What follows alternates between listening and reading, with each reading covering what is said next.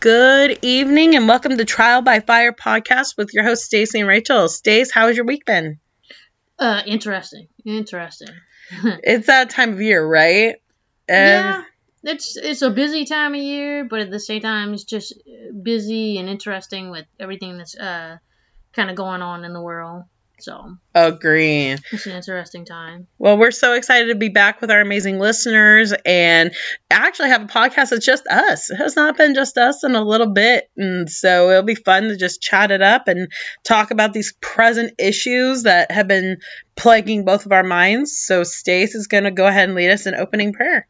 In the name of the Father, and the Son, and the Holy Spirit. Amen. Amen. O Lord, you search me and you know me. You know my resting and my rising. You discern my purpose from afar. You mark when I walk or lie down. All my ways lie open to you. Before ever a word is on my tongue, you know it. O Lord, through and through, behind and before you besiege me.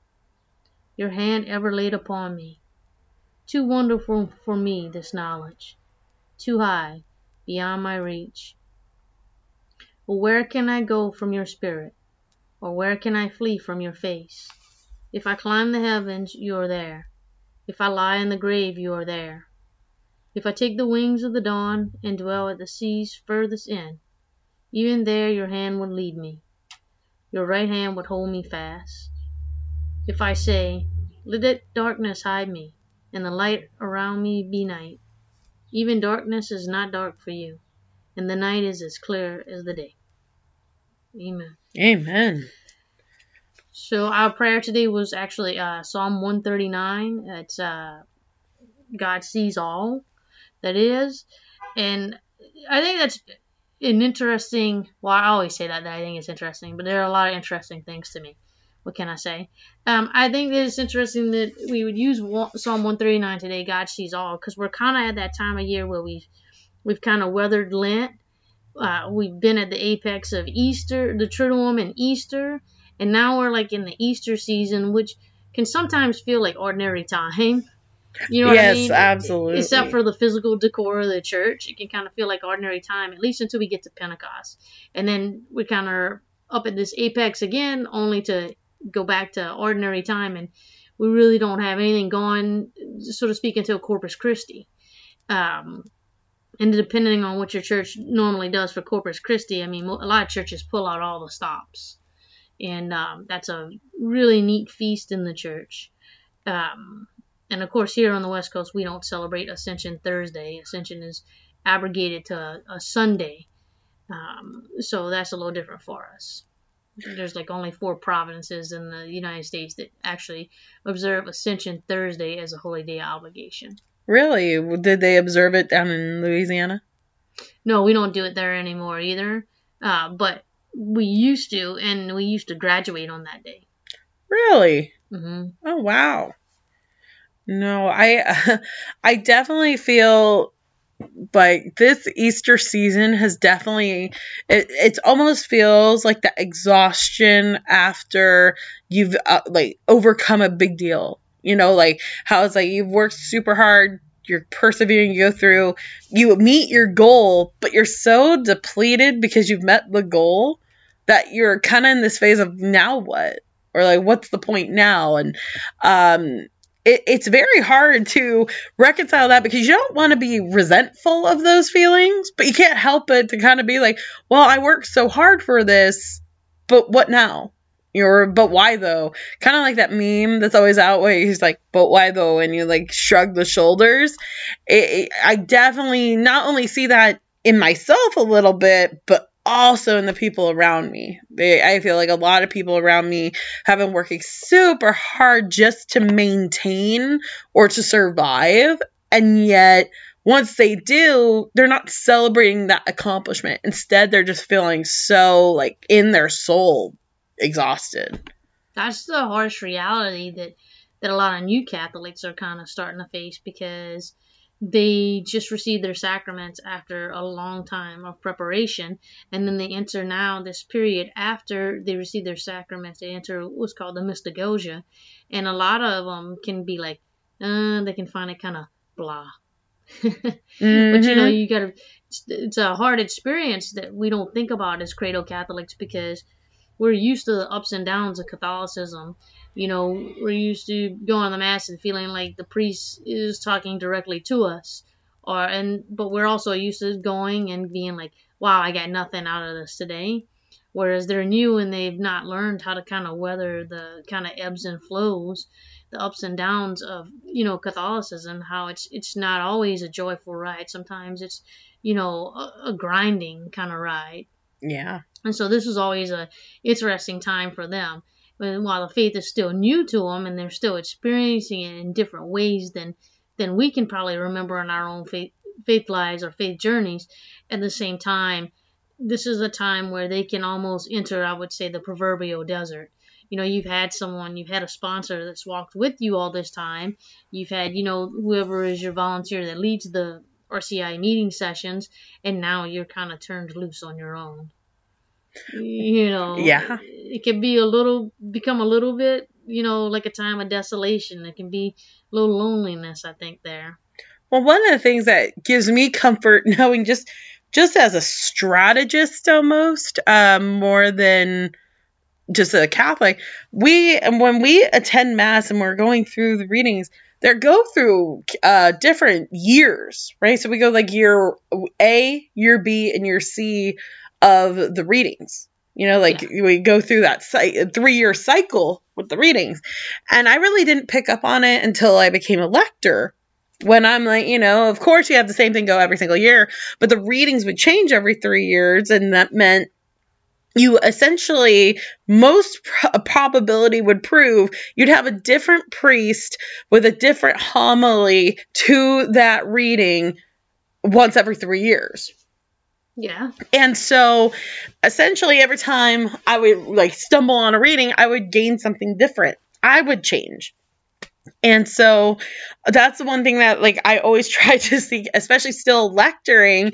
I'll go through, and not that I'm cocky, but I've read these readings out loud enough times to where I'm like, oh, I know how to pronounce this. I know how to go through and project the word without having to rehearse as much as I did as an early lector. But I could see for new Catholics where they haven't identified that every 3-year system, they may be feeling like the emotional high is over, and they're kind of complacent, oh, I guess this is what I'm doing now, and I'm going to keep going. We're supposed to still feel good, but I may not feel as connected. Well, and the weird thing about ordinary time is I feel like ordinary time makes us work harder, right? Because we're much more in what I would call a routine. Mm-hmm. And, anything that is routine always runs the risk of becoming mundane. And I feel like in ordinary time, we're called to work harder. I would agree with that, but I also think ordinary time also requires a whole different level of discipline than what Advent and Lent demand of us.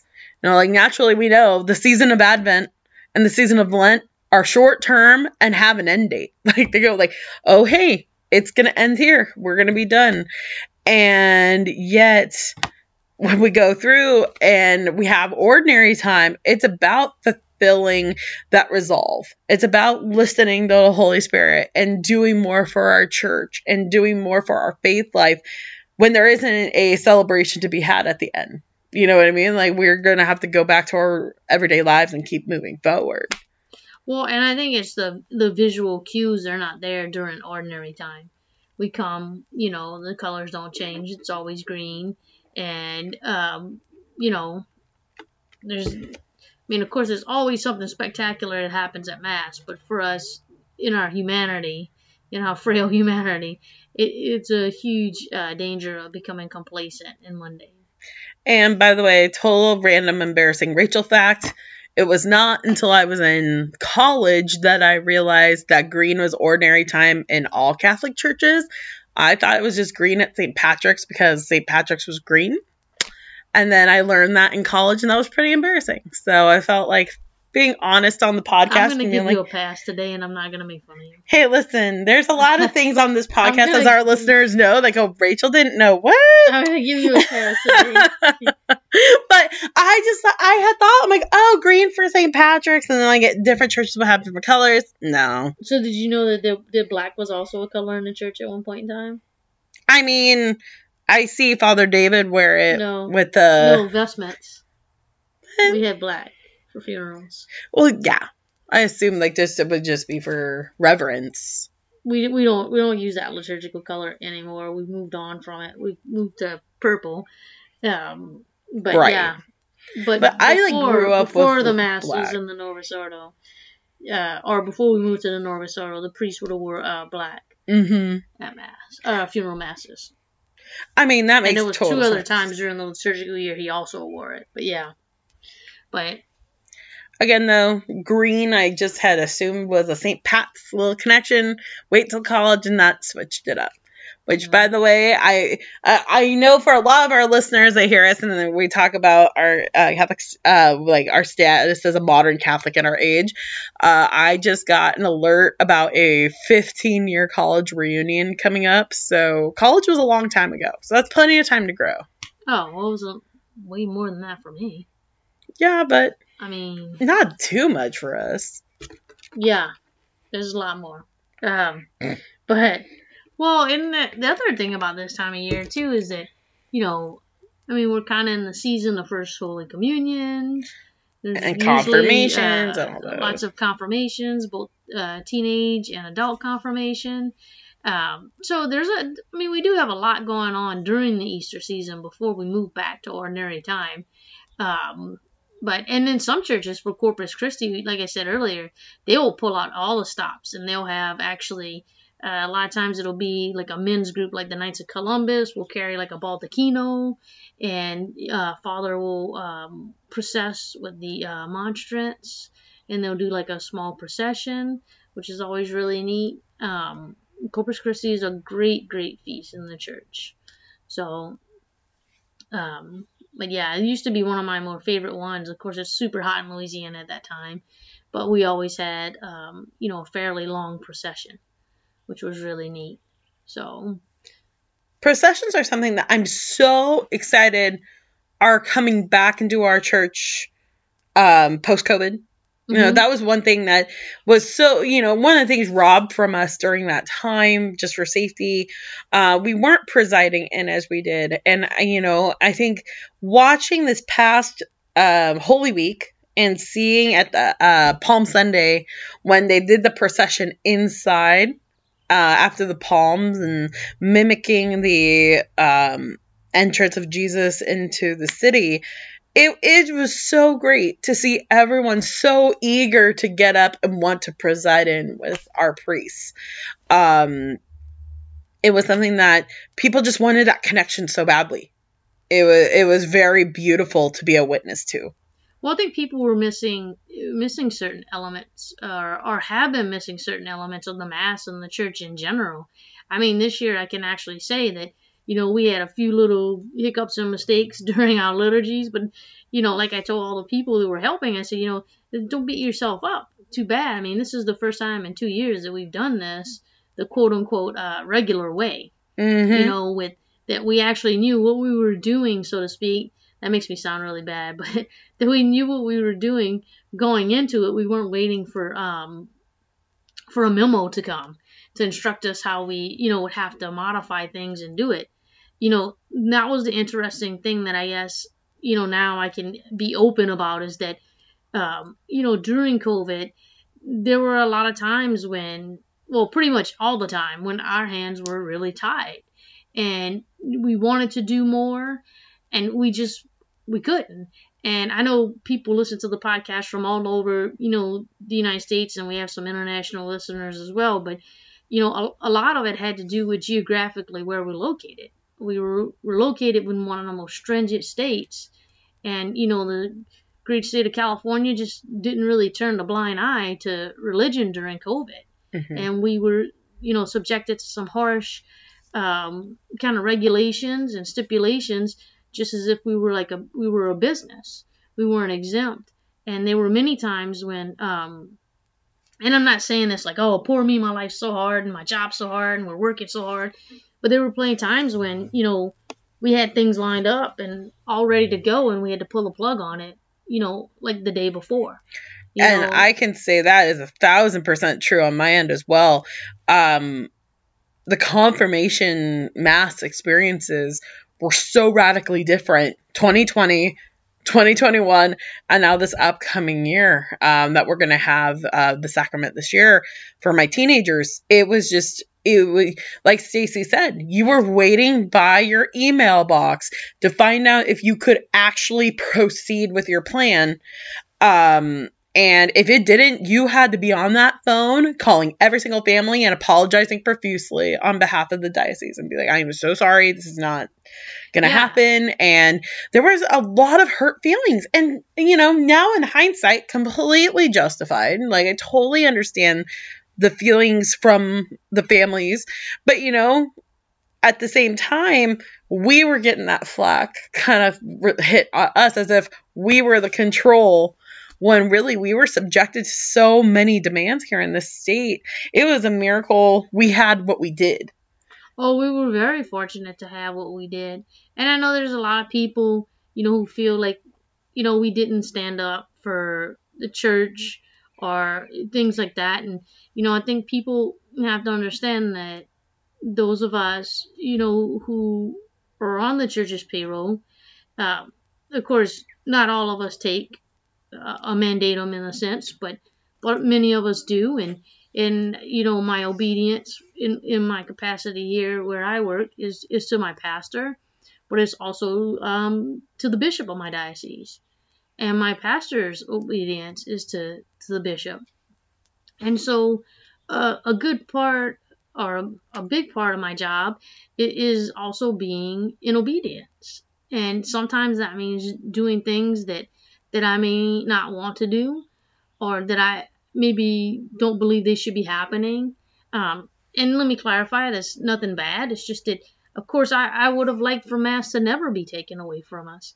And like I said, I can speak about it now, but there was many people, who were stopping me, asking me how come I wasn't advocating for us to have Mass. And, the behind the scenes issue on that is that,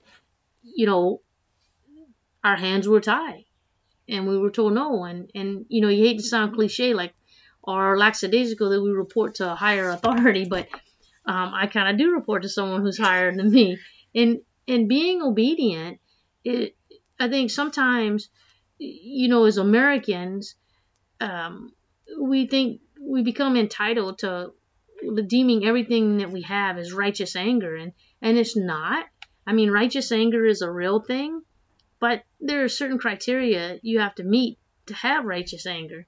And in these situations, that's not what I had. And there could be no righteous disobedience, so to speak. And now, by the time I helped you that first year during COVID with your confirmation, I mean, that was actually one of the easier things I had to do. And,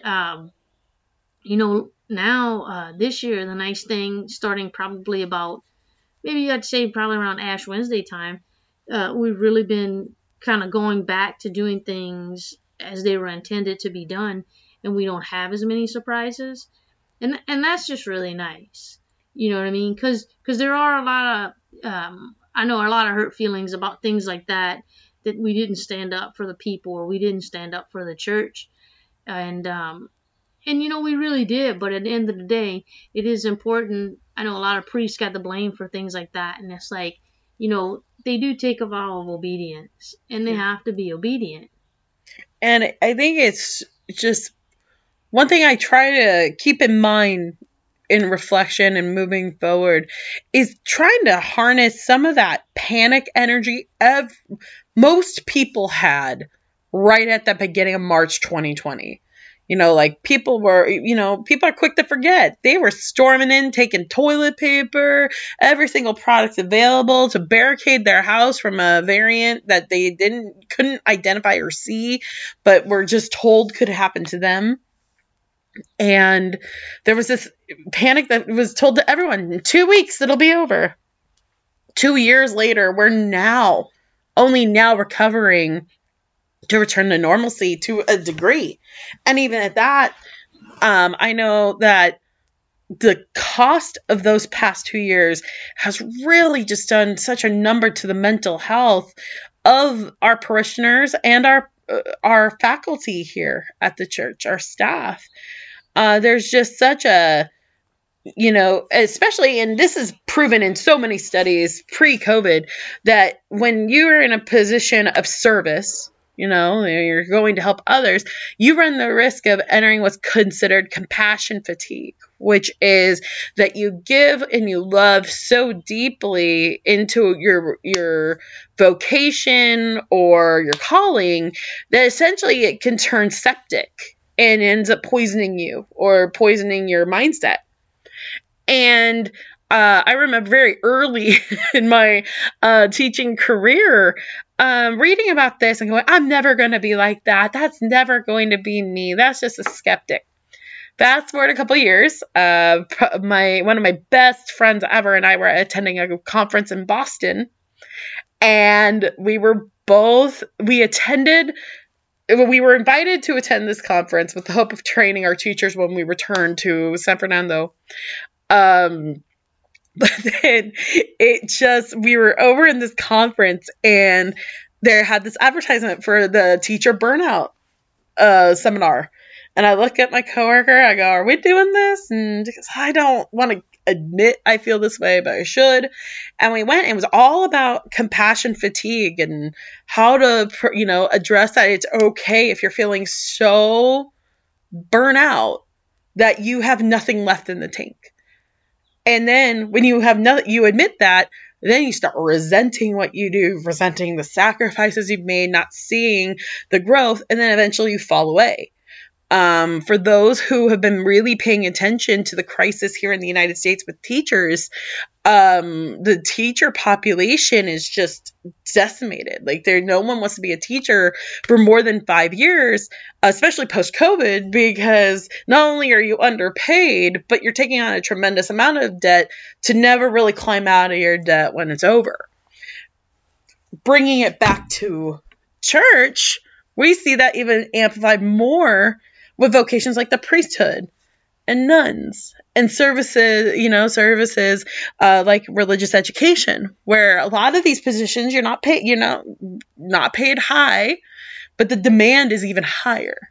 It's even higher than traditional teaching, because then you're infusing education, faith, mentorship, support, love, all in this role that is then harnessed on a foundation of your faith experience, your faith journey, and your relationship with Christ. And then if that starts turning sour, oh man, then we have a whole bunch of new obstacles. And so that's one thing I've been especially trying to be mindful of as we've reopened, especially being with people, because our teenagers need help, you guys. Our teenagers, they're struggling with burnout, and they have yet to go into the world. They've yet to go in the world, and yet their hearts and their minds are burned by life before they've even had a chance to fly away. And witnessing that burnout in such youth, it does something to a heart, and it does something to a soul, and it's a lot of asking God why. And then when you amplify those concerns with your peers, then of course, your coworkers, we're all talking to each other like, what do we do? What's going on? God, what prayer can we look at? What concern can we have? And yet ultimately it's still, even with all our brainstorming, it still doesn't address the fact that we're all still burnt. And we all, as a Catholic community, are trying to recover from that burn. But unfortunately, one of the things that happened during COVID that I saw, and it was really evident in the area geographically that we live in, is that I noticed that people made a clear distinction in between their faith and other things. And I personally think that is really, really a negative, just a derogatory thing that happened. Because You look at what's happening now with, and I don't really want to go too far into it, but with the Roe, possible overturning of Roe Wade, you look at what's happening, and people have separated their faith from different ideologies, different other beliefs that are not spiritual or faith based, and there's become, instead of this being a gray area, there's become this really distinct division. Mm-hmm. And I think as Catholics, it's really hard for us. It shouldn't be, but for some of us, it's really hard to be Catholic all the time on everything.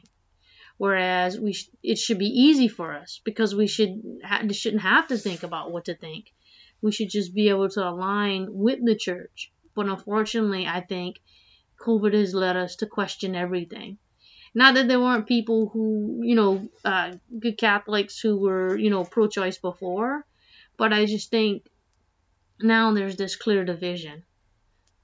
And it's a toxic division. I mean, it's really bad. A negative, it has a real negative connotation, at least in my mind.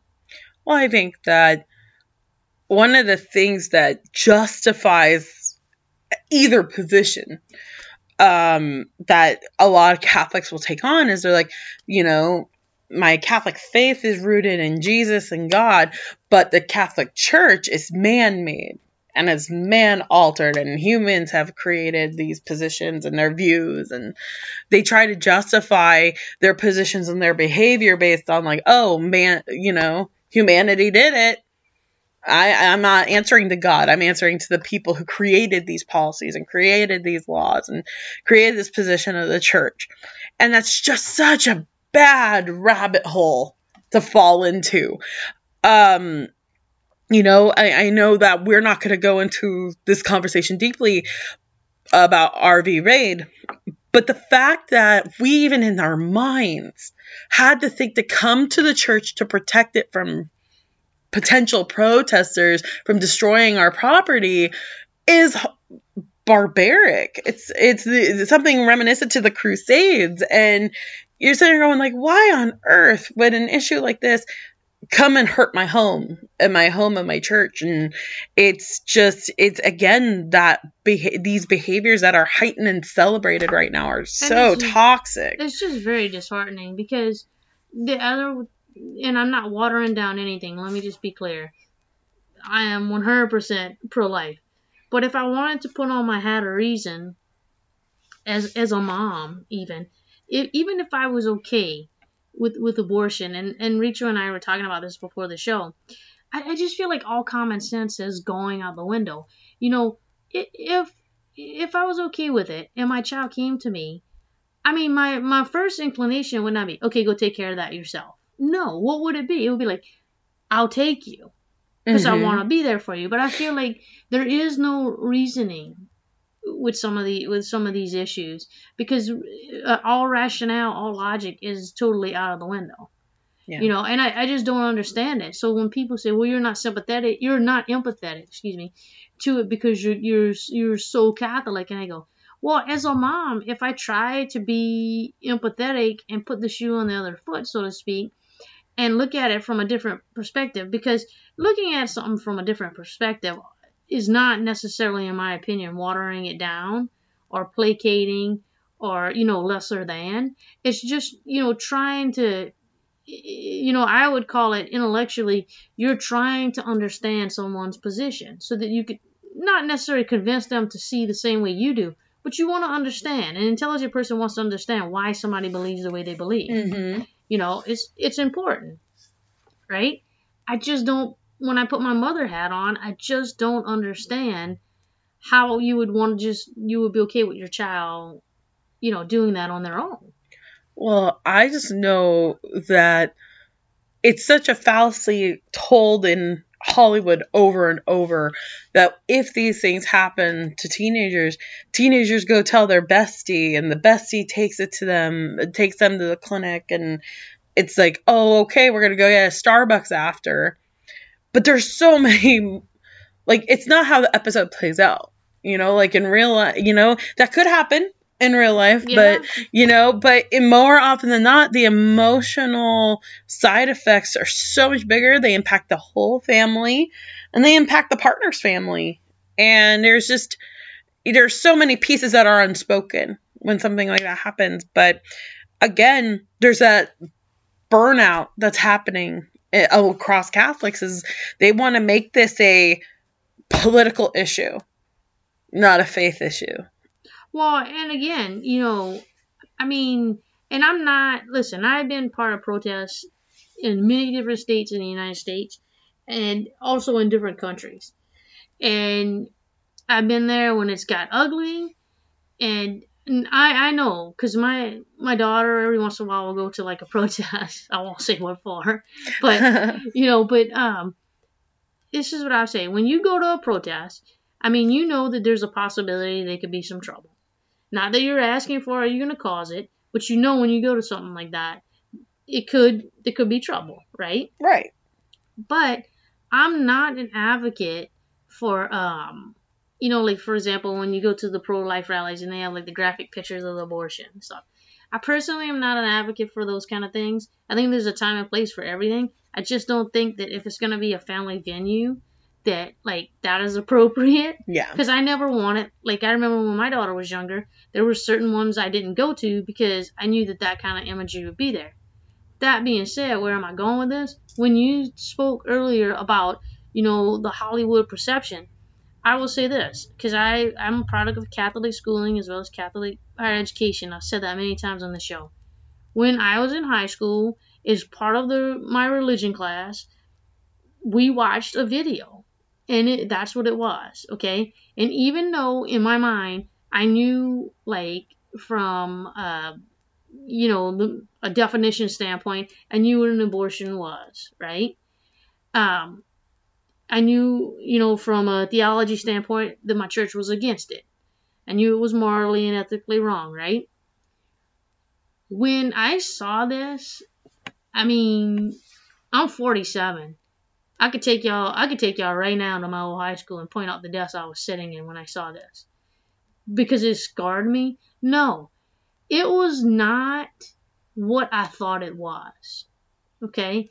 And it's something that's always stuck with me. I do think at that point in time, that was the right venue for it, because it was being done as an educational / religious type purpose.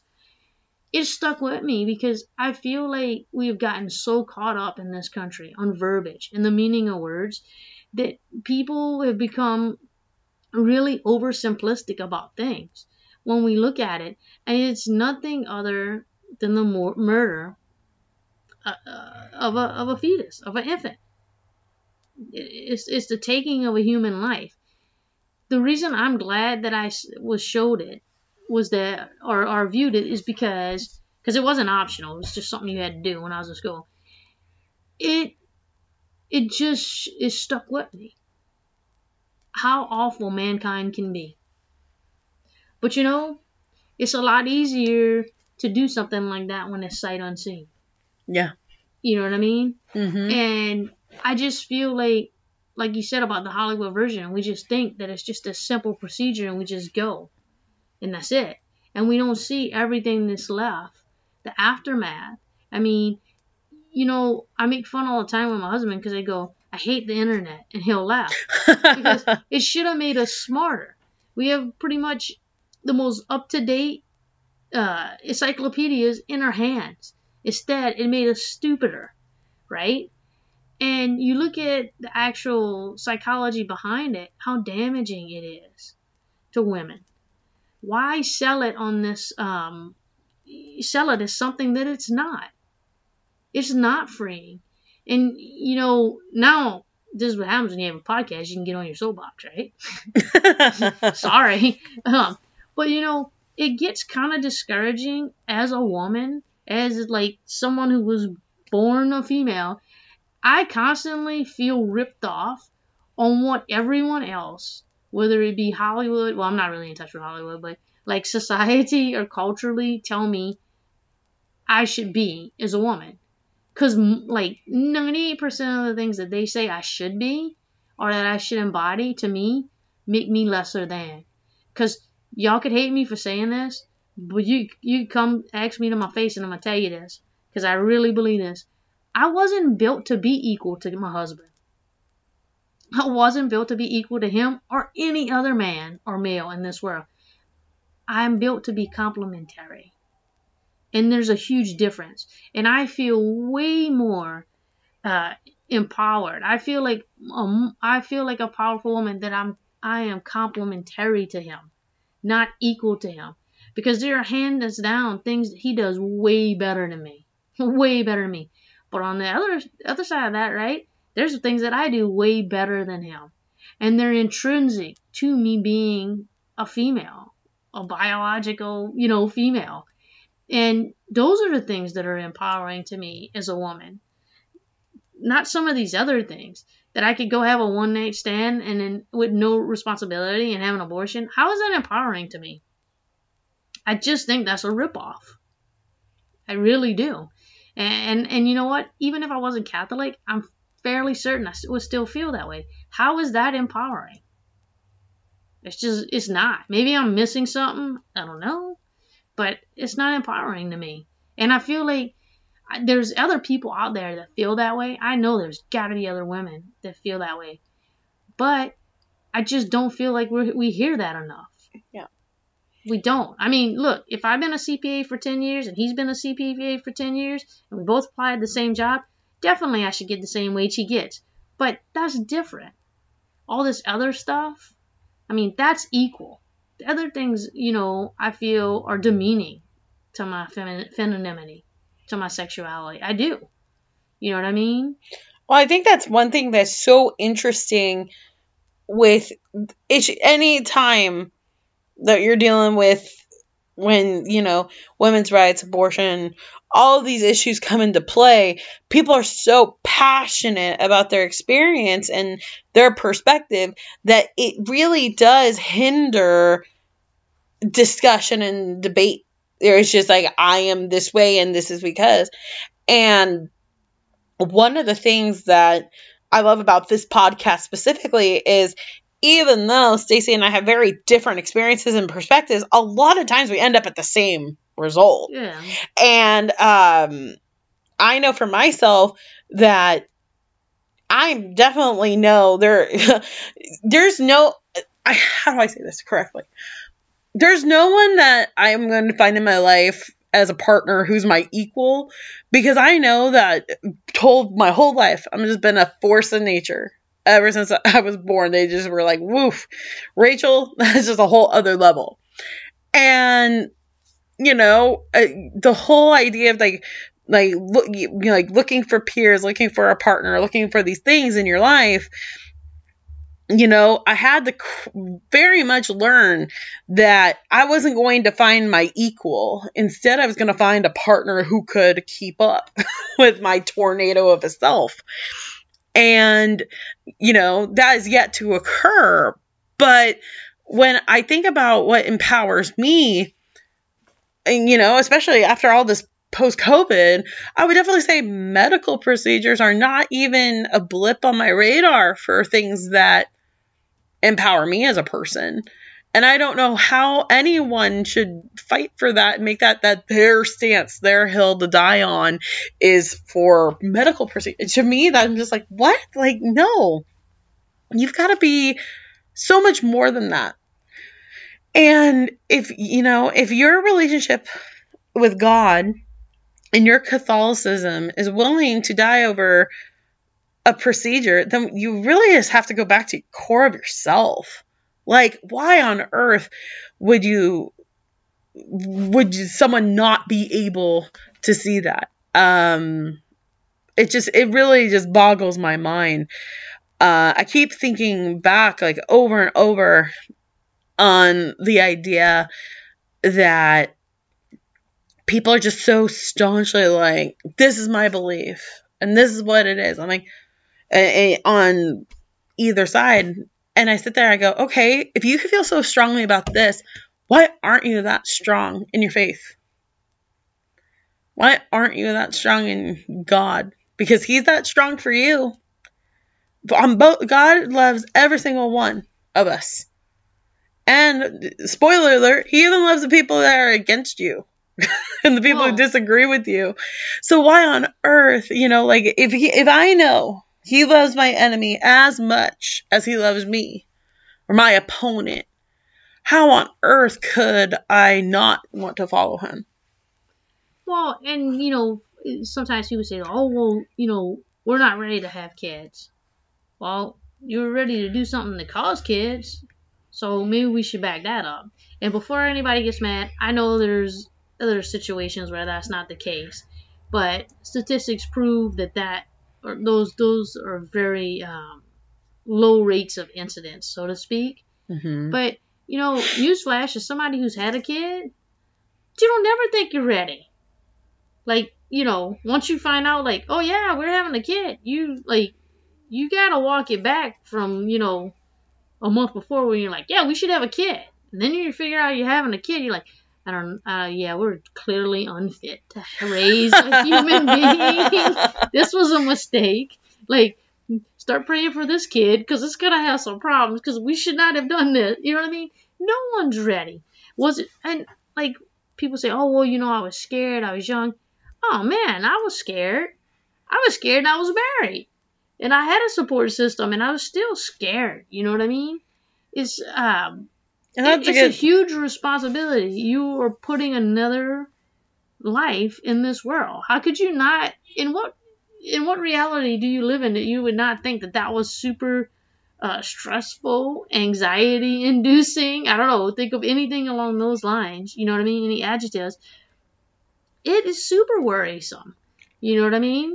Well, how about Mary, man? Like Mary didn't even get to do the deed to figure out she's pregnant. The angel tells her, surprise. Surprise. We need to dump that.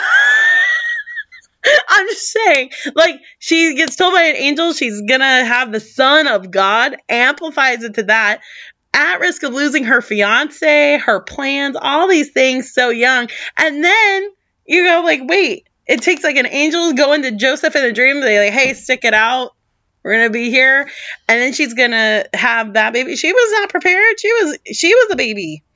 And she went through and did this. And this, folks, is why we have a podcast, not a TV show, because no one can see me right now. No one can see our faces. But I'm just, but it's just like, there's absolutely like, to go back to the point, there's no one's ever ready. No. And no one's ever, even when you've followed all the books, all the training, did all the prenatal care, vitamins, training, gyms, all those things to get ready, you're still not.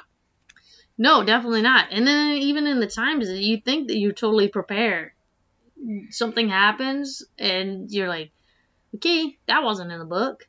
Or didn't see that coming. We are called more than ever as Catholics to live our faith. And you know what? The world needs us right now. Mm-hmm. It needs a shining example of what humanity can be. Because the potential is there. And Catholics are poised to take up that role now more than ever. And I think, like I said, the world needs it. Humanity needs it. Because we can be good. And we're capable of great things. But we can't just, rest on our laurels and just wait for, things to pan out okay. Because that's not the way things are trending. No. Our voices need to be heard. I mean, we definitely need to be peaceful about it and respectful. Because I think that that's something else that the world needs these days. We need to be able to disagree respectfully and peacefully. And see where other people are. Because, a lot of times when you have issues like this, people come from places of hurt. Yes. I mean, deep, deep places of hurt. And I think it's important for us to understand that and to know where they're coming from. Because I don't think that we can help them or reach them or even be empathetic to them if we don't understand where they come from. And I think, too, like we mentioned earlier in this episode, people are really at the brink of what they believe they are capable of right now. They are in this burnout, this exhaustion, and this disillusionment of what they thought their life was going to be.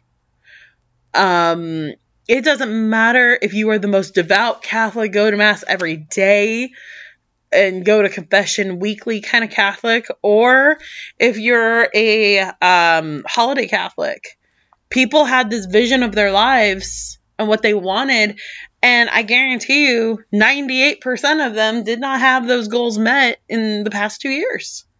And there's a lot of bitterness and resentment that comes with failed expectations and failed goals. And so when we deal with in the face of adversity, we do have the temptation to walk away, to mute God and his influence in our lives, to just kind of say, I'm done. I'm going to start over. This isn't working anymore. And you can do that. Yeah, you absolutely can. I've said that before on the show. That's one of the great monopolies we have as Catholics. Is all we have to do is be willing to start over, to ask for forgiveness, and God in his infinite mercy will take us back. Mm-hmm. I mean, let's be honest. He's waiting at the door way before we even realize we should turn around. Yeah. It's really, the onus is on us to just turn around and walk back. Yeah. He's always there. But I don't know why this visual just came to me, like when we were talking about this of waiting at the door.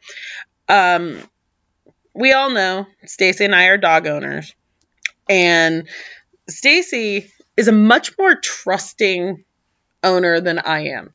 I'm going to say it with dogs, and I'm going to explain why. Whenever Stacy has brought her dog to work, she's never on a leash. She goes. My dog? Yeah, Beignet's like a free spirit. No, whenever she's here. Leash. Oh. She's not in the office. Right, but no, she's off. Whereas Zuzu, my younger one, even though she's like my little shadow, if I gave her a little ounce of freedom, that girl would bolt and chase a squirrel or not pay attention to her surroundings. And I panic. I go, I'm like, no. And maybe because I've had a beagle in the past that I don't trust they won't book it. And even though I know gendos are different, Zuzu, I'm just like, no, you're sticking here. And it's kind of like that visual with God too. Not that we're God's dogs. I'm not saying that, but I'm saying here he is at the door, trusting that we'll turn around and come right back. And he's like, okay, we're not on leashes in the faith. Our faith, our religion, this Catholicism, it isn't a leash tying us to God. No, we have the choice. Keep living and keep coming back. And accepting that we walk through those doors of the church coming home every single time. And even if we're not at an opportunity to go back to our church, but we are in our car, we are in our room, we are in a space to take 30 seconds to just reignite that conversation with God and ask for his light and his influence. It's right there. Just like how Stacy mentioned at the door, we're all have the opportunity to turn around. Well, and the interesting thing, or one of the other interesting things about being Catholics is that, I think that when we have times like this in the church, or even times in our life where we struggle with a church teaching, it is really incumbent, the responsibility on us, to instead of just going, nope, not going to do it. Nope, not for me. Nope, doesn't pertain to me. I'm just going to exclude that part of Catholicism, that doctrine, that tenet. I'm going to live my life as a faithful Catholic, but I'm just going to delete that little deal, right? I think it's important for us to understand why we're not okay with it. Where is our disagreement with it? Because a lot of times when we take that kind of teenager mentality of only hearing your mama tell you no, we never get to the why. I think this, the stomping of our feet and kind of the grinding of our teeth, that really, it really stagnates our faith, because we've spoken about it before in here, how, we're all on a faith journey, and we're all, even though we can be lifelong Catholics, go to Mass every Sunday for however many years, it grows with us and it becomes something else. And that's much the way different beliefs are with Catholicism. I mean, some of the things that were hard when I was 8 years old are not hard when I'm 47. And some of the things, that were hard when I was 8 are easy when I'm 47. And just the different stages in my life, the different things that were happening in my life, certainly there were harder teachings to adhere to at different moments. But it was important to, if you actually want to grow, to not just, like I said, just kind of stick your feet down and be like, nope, not going to budge, because it is part of growing. And some of the things that I was like, in my life, it hasn't ever been anything like, no, I don't believe in that, or I disagree with that. It was more along the lines embarrassing. Like, now I'm kind of too lazy to do that. Mm-hmm. You know what I mean? But even through, different research and reading and different things, I came to see why, certain things were. And it did make it easier. Not overnight, but it made it easier. And the other thing is that there were teachings as I grew older that I thought would be easy to implement into my life. And shocker, I was wrong. Right? Mm-hmm. And so I think it's important for our understanding and our growth in the faith to understand why Mother Church teaches the way she teaches about certain things, especially when it comes to ethical and morality issues, or even things as simple as the communion fast. Not having anything to eat or drink an hour before you consume communion, preparing your body. I mean, have you ever thought of the fact, we dwell so much on preparing our bodies spiritually, right? Our souls, by making sure we're not in a state of mortal sin to receive. Preparing our bodies physically to receive the body of Christ by implementing the communion fast. Well, I hate to break it to everybody, but once we go to Mass and we consume the communion, it just doesn't dissipate. So now, is it good to really be taking Jesus with us to the bar and getting hammered? You know what I mean? Or doing other things? How often do we think about that? Now we're kind of like a tabernacle for a while. Mm-hmm. Jesus is within us. What are our actions, our thoughts, our words after that? Well, one thing that has been so interesting with confirmation, watching it evolve every single year is completely different. This year was the first time that we got to have an in-person retreat with our sponsors, with our candidates, to help them not only prepare for their sacrament, but also prepare their relationship with each other before that day. And one of the most fascinating insights that I picked up on, and thank goodness also Father Beto, when he was able to attend, our sponsors just were so impressed by the teenagers and where they are in their faith journey and where they are as sponsors for them. Saying, they'd be like, why did you pick me? Like, why did you choose me to be your sponsor? Like, what is it about me? What do we share? And it was such a great day to watch this happen for these relationships in faith, to be able to see that. And so I kind of wanted to pivot it to Stace and I and just ask flat out, like, Stace, we asked this to the sponsors and the teens. I'm going to ask you, what kind of Catholic do you desire to be? Because I know, both of us, we work for the church. We have our goals as employees and staff. But as your own personal Catholic self, what kind of Catholic do you desire to be? Hopefully a good one. I don't think I'm a very good one, but hopefully I'm going to be around a little bit longer so I can undo some of the things that I've done. But hopefully a good one. And I just want, contrary to some of the things that come out of my mouth and some of the things that I do, I just want everyone to love the church as much as I do. That sounds super egotistical, by the way. It probably came off really wrong, but it may not look like it in everything I do and say, but I just want people to love it as much as I do. I really do. And I just wish that everyone could be more faithful and realize that, we're all struggling. It's not always easy. I don't always want to do my prayers. I don't, always want to do the things I'm supposed to. I just wish that more people could see that. Yeah. That's not a good answer, by the way, but no. Even when we had this activity with my teenagers. I wanted to be last because I wasn't prepared to answer myself. But the kind of Catholic I want to be, I kind of go back to who I chose for my chosen saint back in confirmation many, many years ago. I chose Mary Magdalene, who is viewed as one of the more controversial women in the Bible, as well as also the most loyal to Jesus, even down to watching him be crucified. And taking on a woman so dynamic and so impactful in the faith, when I took her on as my chosen saint, I really had no understanding at my teenage self how important she'd be in my life. And throughout my teenage years, adulthood, professional life, I turned to her quite a bit to ask for any sort of insight and mindset shift, and how I would handle a situation to be more loyal, to be more dynamic in a situation. And so as a Catholic, I just want to I desire to be much like her, but I also want to be the kind of person who is a living example of the faith that would want to bring people into the faith. People who have been hurt or have closed-minded views of what they believe Catholics are. I want to be an example of like, oh no, we're actually more like this, and come on and check us out.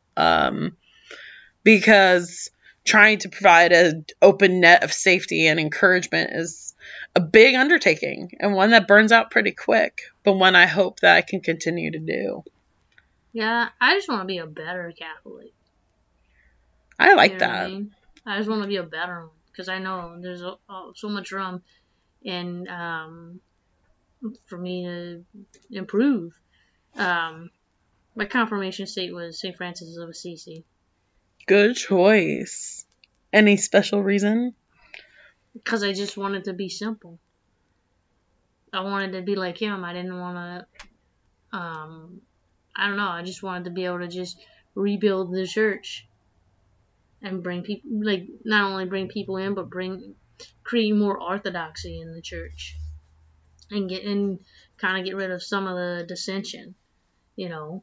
It was a toss-up between St. Francis of Assisi and, St. Dominic, because they run parallel to each other in history. And he was obviously, much more of the intellectual side than St. Francis, who was more, kind of divine physician or mystic. But I just wanted to be simple. And he drew people to himself by being simple. Not that I want to draw people to me, because I don't. Please don't touch me. But again, so grateful this is audio and not visual. But he drew people in with such a simple message.